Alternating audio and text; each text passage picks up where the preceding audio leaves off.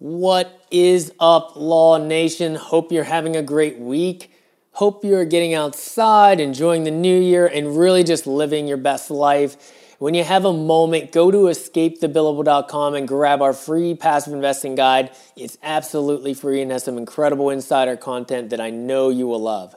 Okay, a lot of times on this show, I preach the idea of getting out of the matrix, the rat race, or at least building your way to be able to do so if you choose to, because I'm fairly certain that that day will come. Now, what if I told you that you could escape the office by actually owning the office? Our fantastic guest today is none other than Brian C. Adams. He's the president and founder of Excelsior Capital, where he spearheads the investor relations and capital markets arms of the firm. He has over 10 years of experience in real estate private equity and has advanced knowledge and best practices for strategic real estate investing, particularly in the commercial office space. I'm ready if you are. Let's go. This is the Passive Income Attorney Podcast, where you'll discover the secrets and strategies of the ultra wealthy on how they build streams of passive income to give them the freedom we all want. Attorney Seth Bradley will help you end the cycle of trading your time for money so you can make money while you sleep. Start living the good life on your own terms. Now, here's your host, Seth Bradley. Brian Adams, welcome to the show, brother. Happy to have you on. Hey, Seth, thanks for having me. Yeah, of course. So let's just dive right in, man. What's your story? Yeah, so a New Yorker who married a Nashville girl. We met in college and we did the Northeast thing for a little bit. I know a lot of your listeners are attorneys. I was a paralegal out of school at a big white shoe law firm, which at the time was LaBeouf, Lamb, Green and McRae. It then became Dewey LaBeouf. And then it became the largest bankruptcy in law firm history, which we can kind of get into if you want to, but interesting place to be. It was before the Dewey merger. I was in their DC office in their FERC group for the most part, big regulatory practice. And then went to law school after that and eventually ended up in Nashville, where my wife is from. I practiced law for about 4 years. I graduated law school in 2009, which probably the worst possible time to graduate from law school in our generation. It was very challenging. I had done both my summers at the district attorney's office here in Nashville, Davidson County. Eventually worked my way through into a full-time job as an assistant district attorney general here in town. And most of my short career was with the vehicular trial team. So I was trying anything from an open container, which is a C misdemeanor, to vehicular homicide for a number of years. And I think we're going to get into it, but eventually left that profession and started a commercial real estate business with my business partner, who actually is also a recovering attorney. Oh, cool. He is likewise. Yeah. So my business partner, he's likewise a New Yorker who married a Nashville girl. He went to NYU Law, and the majority of his career, he worked at Kirkland & Ellis in New York, in the city, in their fund formation real assets group, working with large institutional clients for the most part. So we started our business 10 years ago. And, to make a long story short, we now run about 2.5 million square feet total across 12 markets. Portfolio values probably around $450 million gross. And today, our business is, we are a fundless sponsor. So we syndicate equity on a deal-by-deal basis to a network of individuals, family offices, independent RIAs, boutique wealth management firms, et cetera. Gotcha. Awesome, man. So tell us a little bit more about that transition out of law. Did you have kind of an aha moment that you're like, I don't want to do this anymore, or maybe I should, look at alternative investments or something like that? Did you have kind of a singular moment where that happened? Yeah, I think it's kind of like Hemingway said, going bankrupt, it happened slowly, then all at once. It was a culmination of a number of things. And then it all just kind of catalyzed into one movement. But what happened was, I was obviously at the DA's office, and I wanted to move into a corporate law gig. I needed to make some more money. I had a son and a young wife, and I started doing informational interviews. So I would do coffee or lunch or drinks with partners at, the 5 to 10 large to mid-sized law firms in town, thinking I could get a litigation gig because I knew how to try cases, which nobody cared about. But in any event, I would talk to these typically 50 to 65-year-old guys for the most part, and about their experience, their story, their practice group, their firm, etc., trying to angle into a position. And most of them were pretty miserable. And most of them had this golden handcuff problem where they were making just enough money to live the lifestyle that was expected of them as a partner in one of these firms in town, but they were never making enough money to go somewhere else, right? Or to be on the buy side per se, or to have more flexibility or freedom. And, my father's an attorney, my grandfather was an attorney. I understand kind of that lifestyle, but I never understood the business really until I started talking to a lot of these people and reflecting, because in law school, they don't teach you how law firms work, right? And I realized that the value that they were creating for the enterprise was directly correlated to the amount of time that they weren't spending with their family, right? It was purely a function of how much time are you willing to give, and that's going to equal how much you get paid for the most part. Obviously, there's exceptions if you have a big book of business or a huge client, that kind of thing, or a rainmaker. Those are pretty rare. But I just realized I didn't want to be part of that ecosystem, and I didn't want to have the value creation be based on just how much time I was willing to grind away in a salt mine. And so I took a class taught by an adjunct professor at Owen, which is the business school at Vanderbilt here in Nashville. And he said, listen, they were all kind of young people like myself at the time, mid-20s. He looked out in the class and he said, how many people are here to try to figure out how to get rich? And everyone raised their hand. And he said, okay, well, let's do a thought experiment here. Let's go with the Forbes 100. And let's take out everyone who inherited money and everybody who had married into money. And if you take all that out, you scrub it, you basically have 3 buckets. People who made money starting a company and then selling it. People who were part of a corporate gig and eventually got stock options, which allowed them to gain huge amounts of wealth. Or they were in real estate, commodities, timber, oil and gas, some kind of real asset type of product. And I thought that was like the smartest thing I'd ever heard in my life. And, and I realized that I didn't have necessarily a great idea to start a company that would, in a garage that would end up being, Microsoft. And I didn't really want to grind it on the corporate ladder because I had seen what corporate law firms looked like and I understood what the hours were and that whole process. And so I thought, well, I know a lot of people in real estate that aren't terribly smart, that don't work terribly hard, that do really well, fairly low barrier entry business. So I'm going to do real estate. So it was kind of those 2 things coupled together and eventually made me think, okay, I'm going to take what was a side hustle into a full-time job. Yeah, man, that's awesome, dude. I had a very similar experience at a big law firm. You just saw all these partners that kind of, quote unquote, made it, but they're in the office as long as you are, or even longer as an associate. And you're like, well, what are you doing all this for, man? Like you're 65, 70 years old. You shouldn't be in the office at all. I mean, you should be enjoying what you've done of your career. And instead they're just locked in because I think there's a couple of things. I mean, obviously the golden handcuffs, because your lifestyle just kind of meets what you make. But on top of that, they've done it for so long and they're really good at what they do.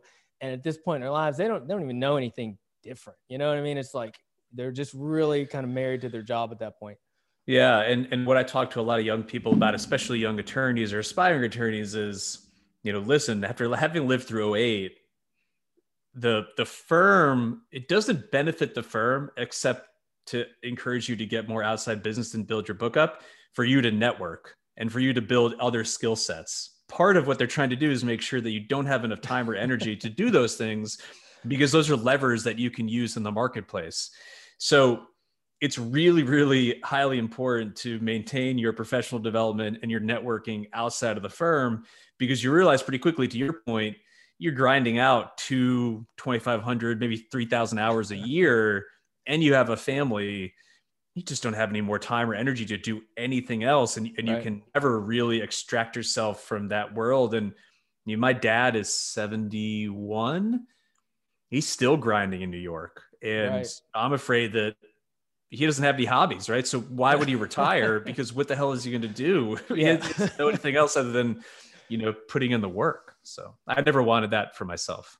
Yeah. Yeah. And you also mentioned seeing others do it. You're like, these people that are, buying these massive apartment buildings or commercial complexes or office buildings or whatever it might be, they're not Donald Trump. They're just regular guys. And we see that from the legal profession. And I saw that, and you mentioned that you saw that, and we're like, oh, I can do this.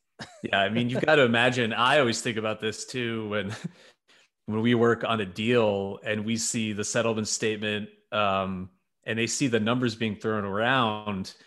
I mean, there's got to be moments where you think, man, I'm in the wrong business here. But, right. Yeah. Yeah, exactly, man.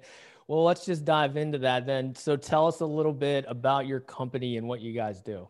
Yeah. So I'll preface it by saying, for those who don't see me, I'm a middle-aged white guy who married into an affluent family. So I had all kinds of privilege going into this situation, but I was afforded the opportunity through my wife's family, who has a single family office here in Nashville, the chance to get exposure to a lot of the GPs and sponsors we were working with. So I knew a little bit about that business.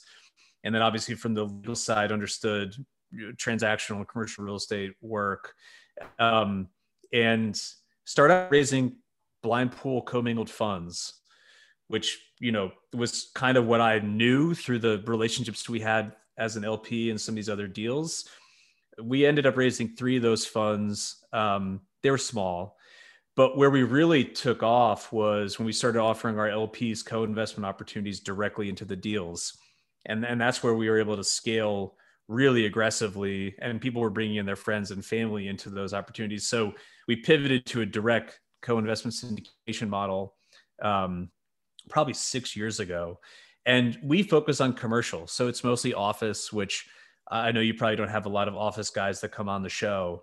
And that's probably 90% of our portfolio. We have done some medical arts. We have done some other various things. But to kind of take it to that high level, what I realized was we were trying to solve a problem in the marketplace. And what the problem we saw was people wanted capital preservation, passive income, and all those wonderful benefits that come from, direct real estate ownership from a tax perspective. And in order to solve for that 8 to 10% cash to cash yield, which we think is still where you need to be from an illiquidity risk perspective, commercial office is one of the few asset classes that afforded us those type of returns without taking too much leverage or taking too much risk. I mean, a lot of people were in the multifamily game, even back 10 years ago, very competitive. Retail was already in a secular decline. And so it seemed like it was an underserved marketplace and an inefficient marketplace where we could, if we were disciplined, carve out a nice niche for ourselves. Yeah. Can you dive in a little bit deeper into that direct co-investment syndication model that you mentioned? Yeah. So I'll throw out a bunch of legal jargon, but instead of a blind pool commingled fund where you basically, I come to you with an idea and I say, hey, I think I can do X, Y, and Z, and these are where the returns I think are going to be. You commit $100 in that fund. I draw down that commitment over 3 years in, capital calls. And then you end up with a hopefully diversified portfolio of assets, but you don't have any idea what they're actually going to be on the front end. As opposed to that model, we only raise deal by deal. So I go out and I source an opportunity. I find an office building in Kansas City that I think is attractive, that solves for all the things that I try to solve for. We find the deal, we run the deal, we get it under LOI, so it's locked up, we have control over it. And then we start raising through our network of individuals and families into just that one property. And so structurally, we put it into a single purpose vehicle entity, LLC. The only thing in that LLC is that one building. There's no cross collateralization on debt or equity with other assets. The operating agreement is just for that one asset. And the Schedule 1 or the equity sheet is only for people who are investing in that one specific property. Gotcha. So they can make from my perspective, you're looking at a more educated investment because you can actually analyze the exact deal, the exact property, and make a decision on whether or not you want to invest in it rather than just betting 100% on the sponsor and multiple decisions that they're going to have to make down the line. Yeah. What I discovered is I think a fund is a great vehicle for ultra high net worth individuals or big families or institutional investors because they can allocate on a yearly basis towards fund managers that are going to solve for a certain return profile or diversification bucket. But for individuals and even fairly large size family offices, they can pick and choose the risk they want to take on that one particular deal that matches up with the liquidity and timing that they have. Mm-hmm. And so for our investor base, it just was a much more logical fit. And it's really proven to be a good model for us and our, like I said, logical investor base. Yep. So you mentioned that, you're focused on an asset class that we don't talk about a lot on this show, but would like to, and that's office assets. From a basic level, tell us about that asset class and why you guys love it. Yeah. So the reason we like it is we think it's misunderstood asset class. Oftentimes people get into this business from the sponsor perspective. The typical fact pattern you see is they did some single family flips or residential rehabs. Then they got into a quadplex. Then they worked their way up into multifamily apartment buildings. And that's kind of where that's the trajectory they took. And apartments are great. I mean, my family still invests in multifamily deals, but given how competitive that space is, your yields are going to be fairly depressed. And there have been some big wins, obviously, over the last 10 plus years in that world. But for us, we were very focused on the passive income side and the current cash. So like day one cash flow. My investors want monthly distributions starting 30 days after we close. And apartments, just given where cap rates are and how competitive that space is, yields are difficult to come across, right? I mean, I think 4 or 5% is probably where you're going to be for a decent product type. Office, we were able to achieve 8 to 10, 12% cash on cash yields because oftentimes for an office building to get, a good quality product, you need to be in that $10 to $15 million price point. And so it's that sweet spot above what a weekend warrior or a syndication of brokers can take down themselves, but below where a private equity group can be. And so we had the ability, because of our network, to write some bigger checks than other sponsors or groups could.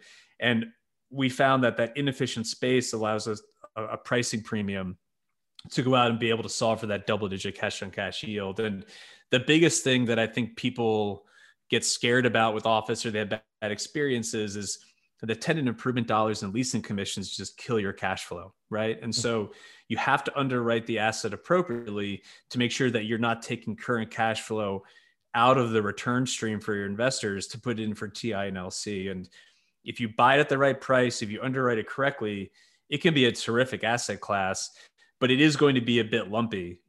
Office, for the most part, leases are 3, 5, 7, maybe 10 years, whereas apartment buildings, you're releasing every 6 or 12 months. So it's just a different animal. And obviously we can get into what I think is going to happen with COVID and work from home, but that is really how we backed into being in the commercial real estate kind of office industrial flex space.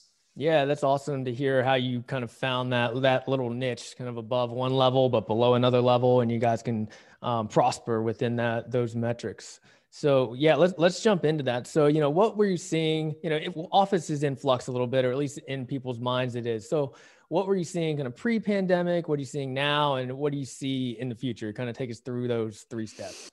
Yeah, absolutely. So I'll back up and say that we have an investment thesis based around the concept, and this is pre-COVID, that this maturing millennial generation, which is now entering into the prime of their family formation phase, the narrative on Wall Street was that millennials, which are the largest working generational cohort in American history, roughly 75 million people total. I barely qualify. I'm on the very outer edge of it, but I do. The narrative on Wall Street was that these people were going to live in Brooklyn, in San Francisco, 5-story walk-ups, skinny jeans, eat avocado toast, never get married, never have children, and they were going to be urban for their entire lives and never own a home. Because of the Great Recession, that family formation got pushed back 3 to 5 years than what was traditionally, in prior generations. Pre-COVID, we were starting to see that play out, right?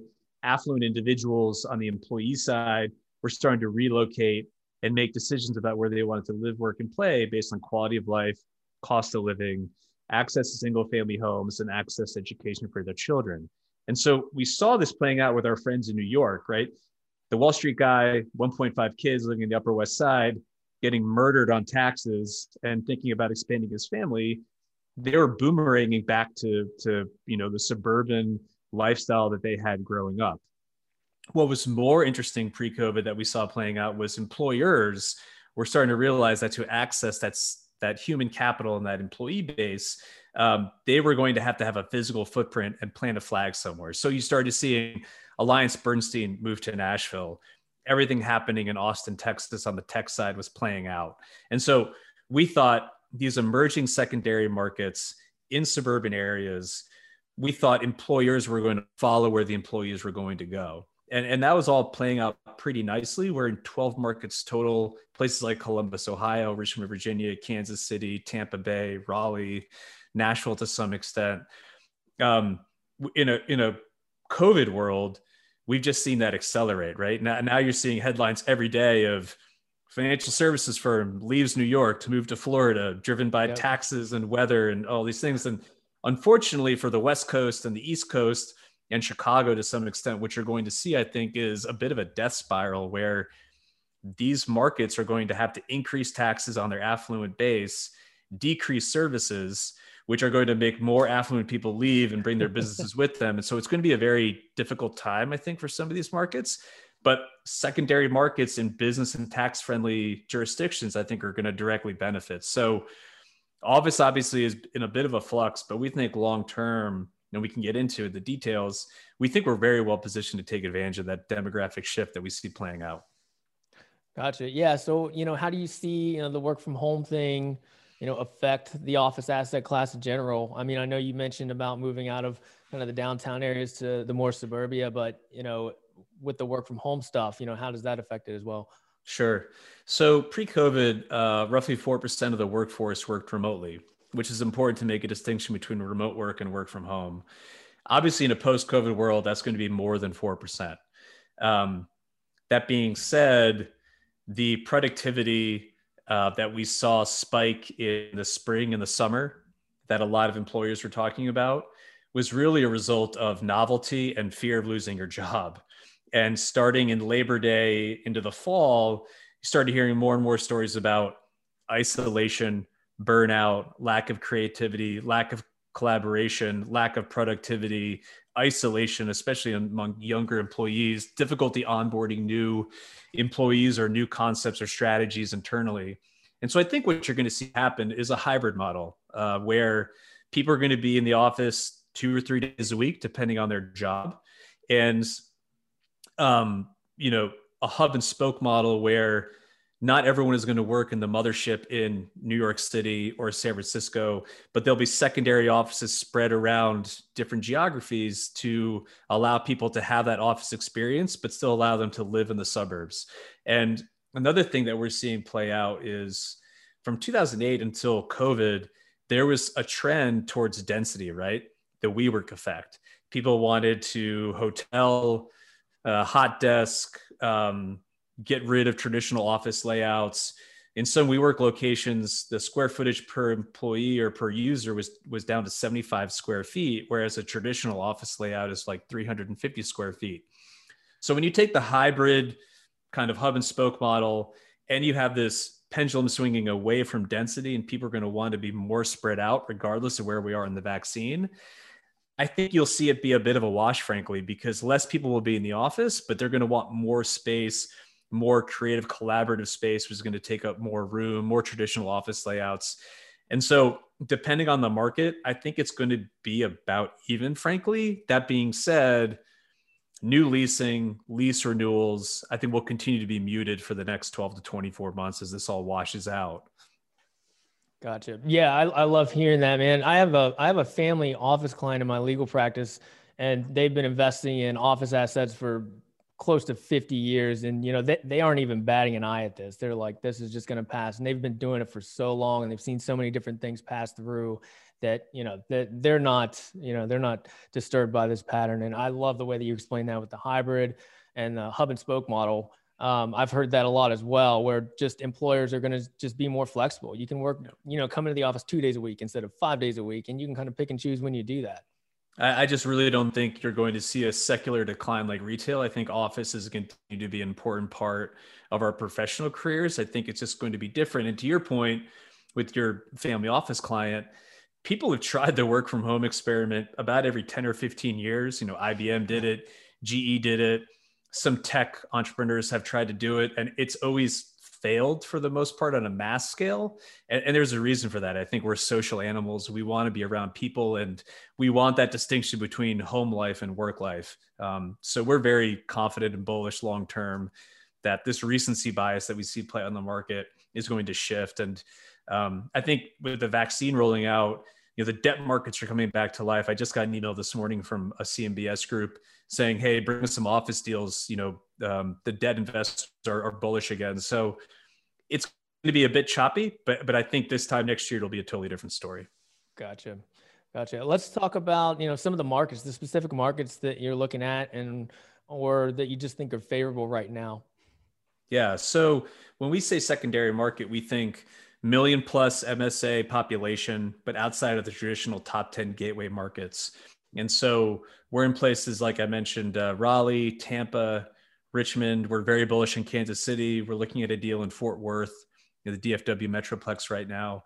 But the way that we view markets is million plus MSA that's experienced year over year population growth, wage growth, and job growth, because those are all demographics are destiny commercial real estate.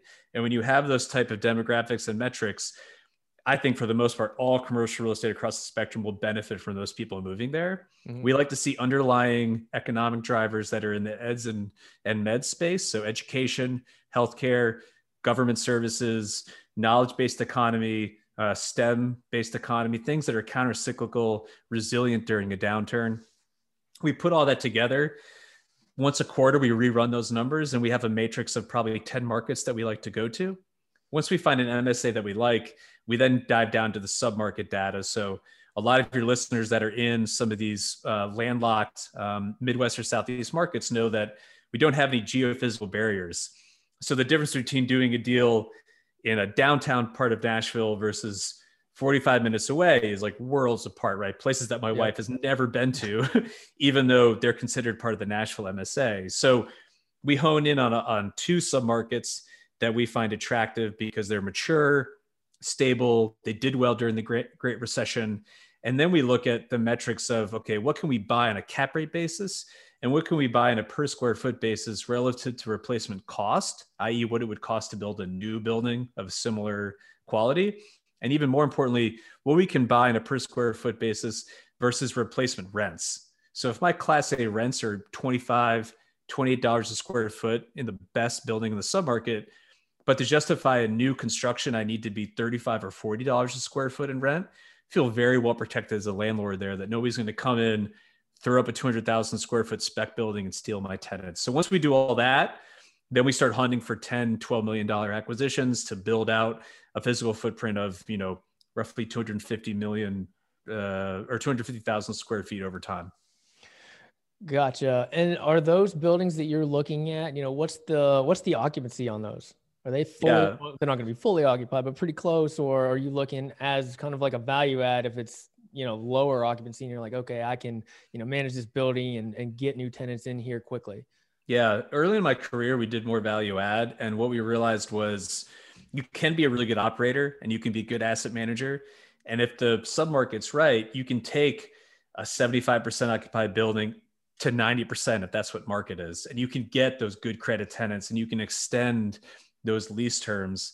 The problem is those tenant improvement dollars and leasing commissions will eat you alive. And deferred maintenance and CapEx, elevators, HVAC, and roof will murder you. And so we've stopped. We've been much more conscious of vintage risk, of those deferred maintenance CapEx issues. So typically what we're doing is we're buying something that's 80 to 85 to 90% occupied day one. And then we're just accruing enough cash flow and hoping that part of our investment thesis is these submarkets are so tight that the majority of our kind of credit anchor tenants won't have anywhere else to go. We might lose out on some upside on charging them a square foot versus what market could be, but having that stable occupancy to allow us to keep sending out monthly distributions is the key for us. So typically 85 to 90% occupied day one. Cool. What kind of returns are you seeing now? Are they a little bit lower now that you're kind of out of that major value add office space?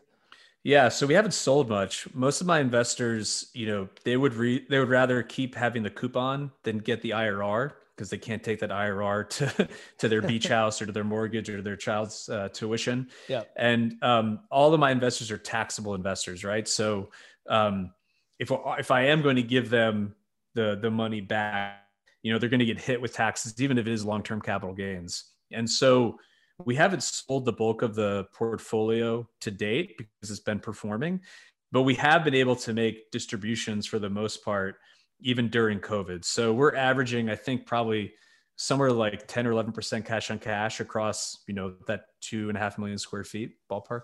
That's awesome.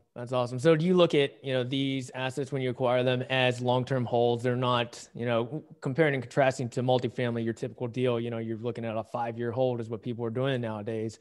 So you're looking at these a little bit longer term than that. Yeah, correct. These are 7 to 10 year, and we tell people to just expect 10 years to be conservative. Gotcha.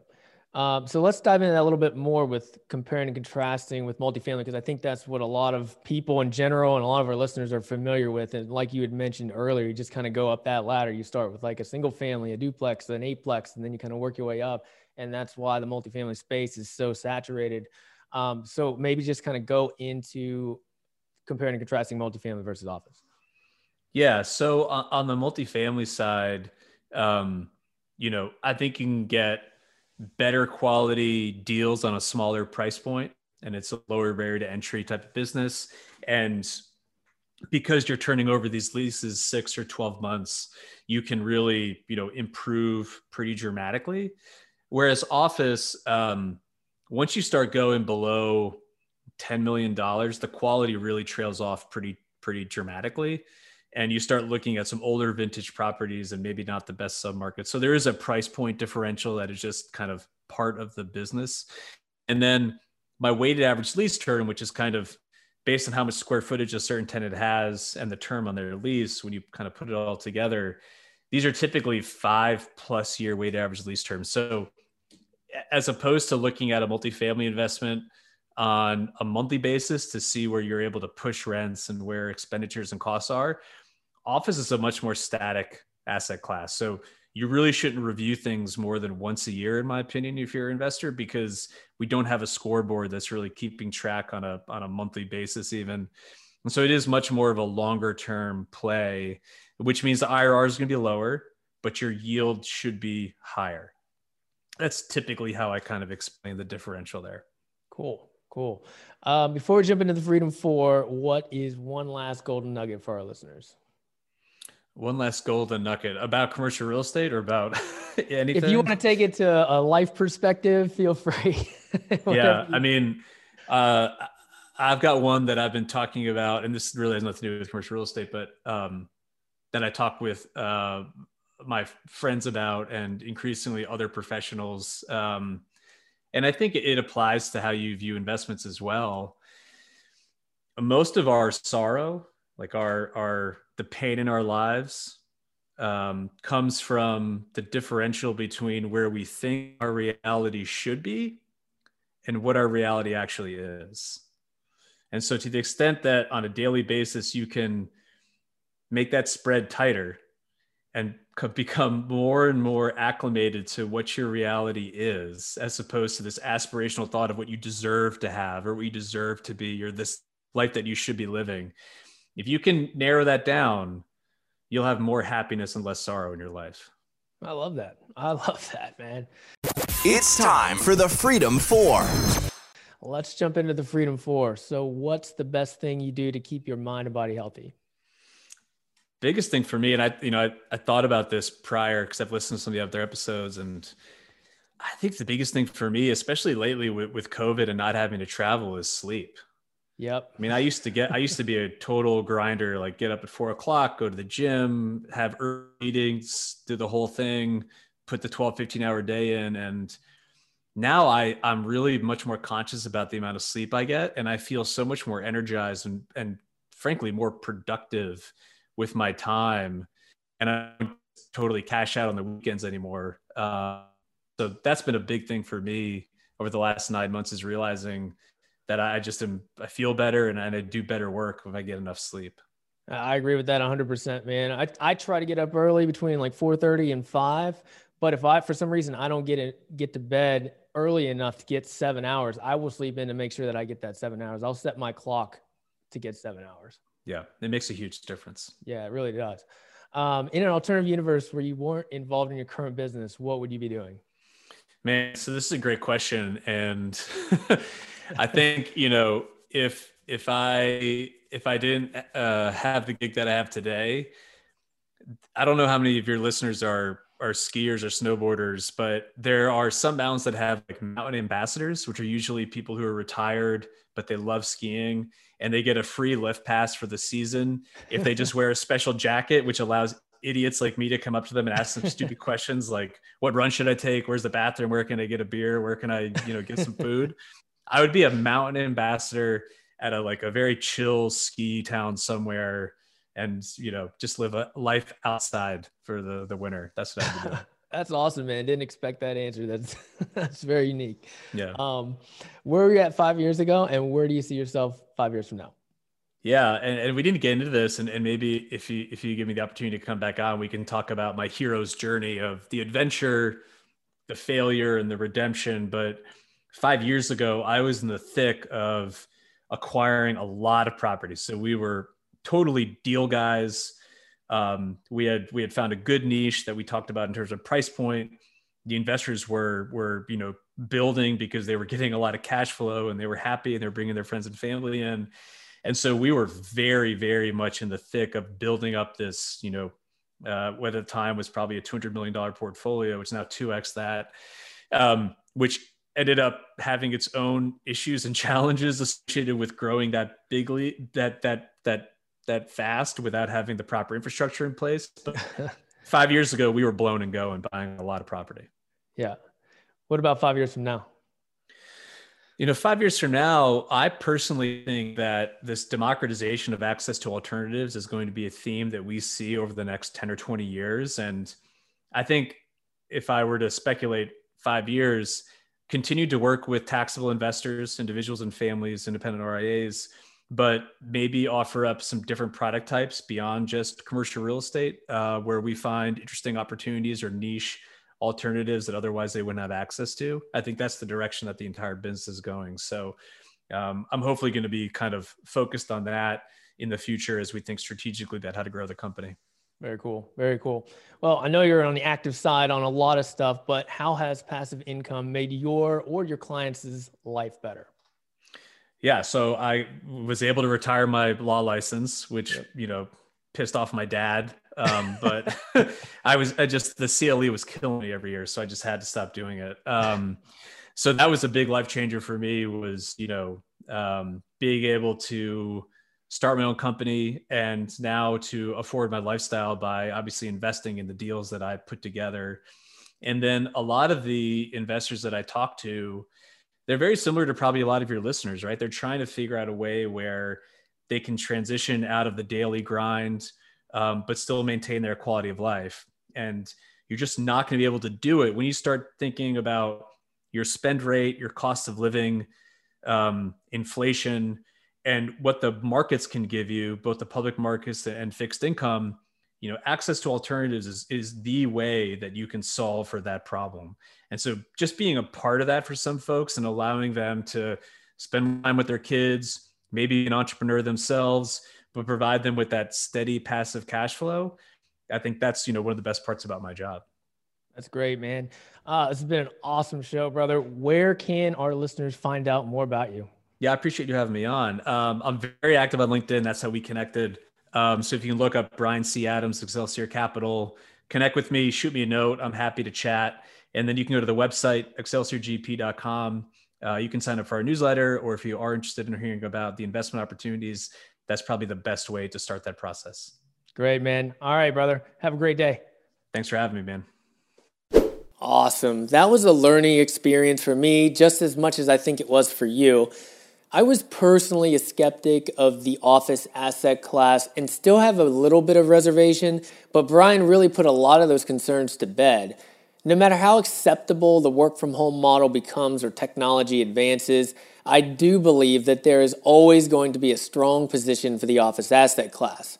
Before investing, you just need to be mindful of the things that Brian mentioned, such as the hub and spoke model, office market location, and really where people are migrating to, whether that's different cities or submarkets or suburbia.